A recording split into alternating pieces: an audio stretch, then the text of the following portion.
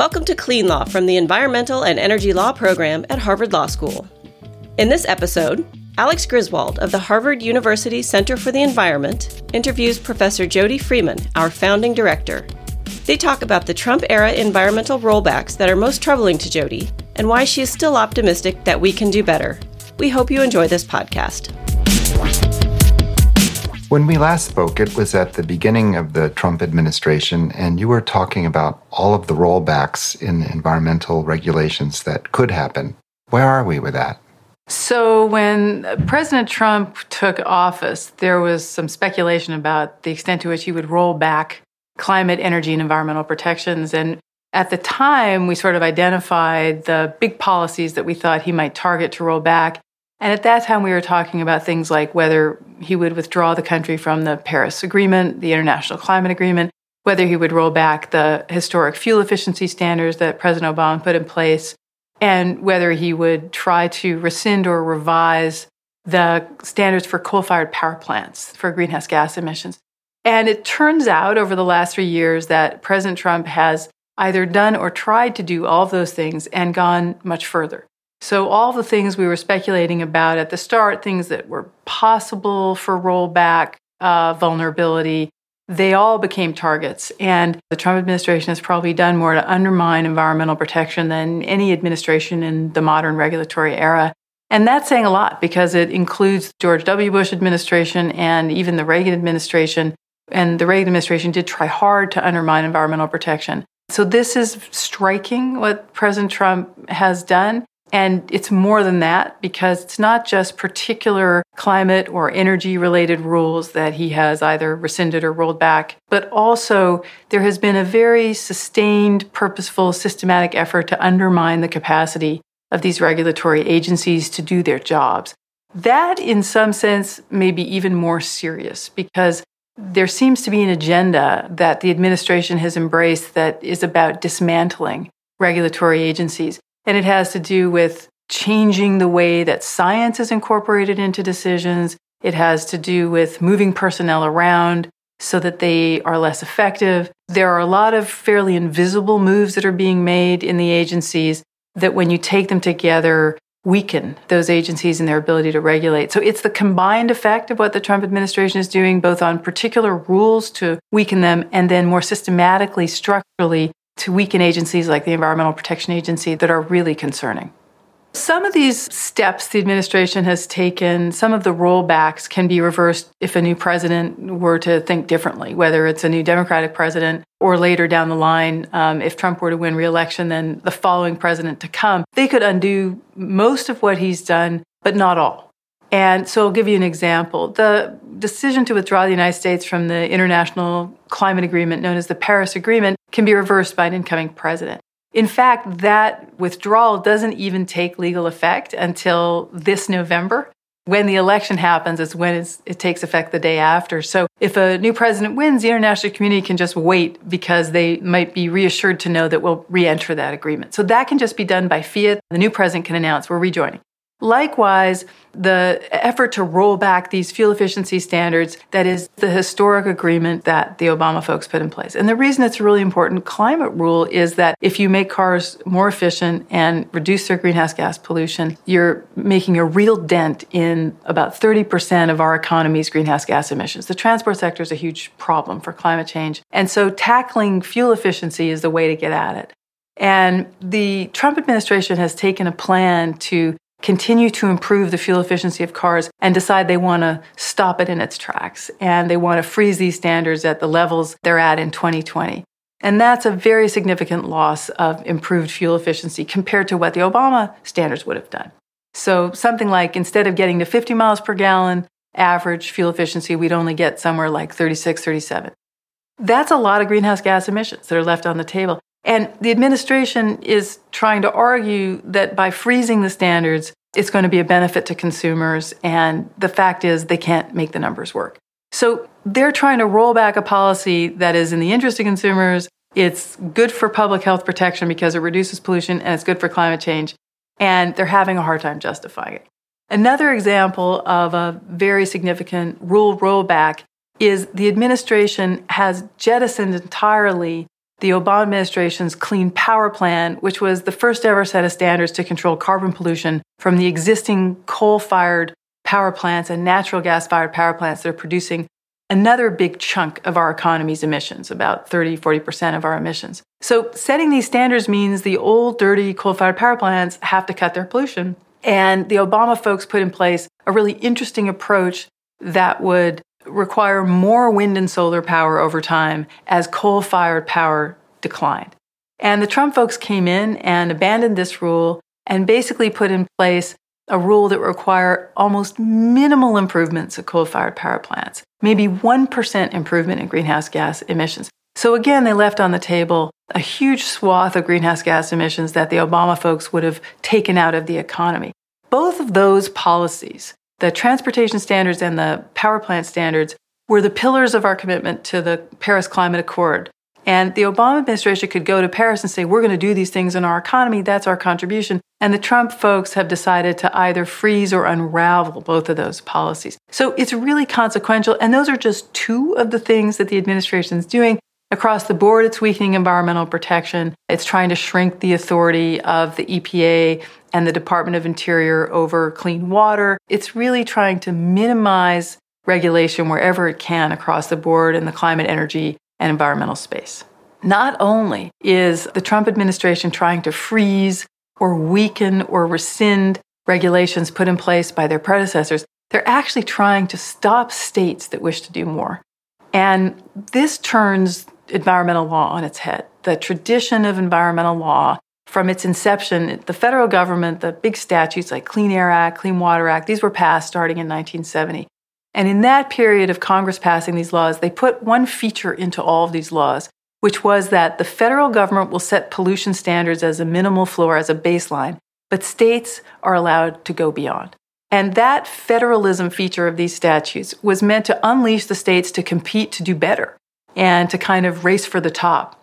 And for the Trump administration now to come in and not only weaken federal standards, but to actually find ways to say to states like California, you can't do better, you're preempted, is to actually flip what Congress tried to do in environmental law completely on its head. So if you add all this up and you see the federal government's rescinding or rolling back clean air, clean water, energy, and climate rules, then they're trying to preempt the states from doing anything. And on top of it all, they're trying to disable and disarm the federal bureaucracy. This is a pretty aggressive policy to dismantle the architecture of environmental protection in the United States. What's the animus that's driving this? Well, it's hard for me to explain, the animus driving, for example, the president in particular. I mean, I'm not a psychoanalyst, so I don't really know. It's clear that there's a deep commitment to undo whatever Obama did. I think there's something about that. It's not just in this space. It's across the board. Healthcare, immigration. I mean, it's sort of a concerted effort to undo the Obama administration. I do think there is a lot of interest in deregulation generally. That's not probably just the president's interest. I think there's a traditional conservative Republican interest in weakening regulation on the theory that it's bad for the economy, it hamstrings innovation. I don't happen to think that's true. And I think we've shown over the last 50 years of environmental regulation that innovation, economic growth can go hand in hand and should go hand in hand and does better with some environmental protection in place. So I don't agree with that philosophy, but I think it's a widespread philosophy. In some cases, it's very striking that the administration has gone beyond even what industry wants. I mean, the oil and gas industry did not ask for the weakening of rules that cover offshore drilling that the administration put in place. They went too far as industry was concerned. Likewise, much of the oil and gas industry does not support the rescinding of rules for methane, which is a very powerful greenhouse gas. Methane leaks from oil and gas processes. The industry thought it's not right, this goes too far. Likewise, much of the auto industry, certain leading members of the auto industry think the administration went way too far trying to roll back these fuel efficiency rules. So it's very puzzling to me when administration sets out to go beyond what the business community itself thinks is rational and reasonable. In this sense, I think the Trump administration has outdone itself. It's sort of in an unprecedented way said, we don't care if you want it. We're going to adopt a massive deregulation agenda, even when it doesn't make rational sense for the industries that are most affected. So this is hard for me to explain, except as a kind of political gambit. Maybe it's attractive for the base. Maybe it's something that they think will be good politically to campaign on, that's possible. But otherwise, it's just, for me, it's hard to explain. In the past, you've spoken about other jurisdictions, state and local governments, or the private sector that have stepped up to carry momentum forward in terms of clean energy. Has that momentum continued? So I do think in the last few years, in response to the fact that the federal government has decided to roll back environmental rules and to withdraw from Paris, I do think the states and local governments, to some extent, cities and the private sector have stepped up. I mean, we see an intensification of a number of states committing to reduce their dependence on fossil fuels, to make their electricity sectors more dependent on renewable energy, to commit themselves to buildings that will be more energy efficient, to commit themselves to energy efficiency across the board in their electricity supply. The states that are interested in this, California, New York, many of the other coastal states, have really committed to wind and solar power, energy efficiency, and the like. So I think there's a lot of innovation and impetus in the states. Now, having said that, a subset of states cannot achieve what a committed federal government can accomplish in addition. And I think here we need federal leadership. So while I'm still optimistic because I think the states have momentum, they're experimenting with policies that can then be adopted by Congress somewhere down the line, I think right now we're in a period of retrenchment. And even though the states are trying, it's not a majority of the states, and it's certainly being undermined by everything the federal government is doing. The federal government, if anything, has been trying to prop up coal-fired power plants, trying to extend their life with various policies. So they're working in the opposite direction. So without getting any help, any incentives from the federal bureaucracy, it's really hard for the states to do everything alone. But I'm encouraged by the fact that there are leadership states like California and New York really trying to push the envelope on transitioning from a fossil fuel economy. And they're committed to doing that even though it costs them money, because they think the long-term benefits to their own states and to the larger economy and to society are worth it. The private sector is actually doing a lot too. And here I see pressure from investors. You know, the leading companies in the United States are under pressure from the investment community, from consumers to whom they sell their products. They're even under pressure from their own employees and other stakeholders to account for what they are going to do about climate change, to how they're dealing with climate-related risk in their businesses. Investors want to know, do you have a plan for dealing with the transition to cleaner energy economy? What are you doing about the risks that your industry is exposed to?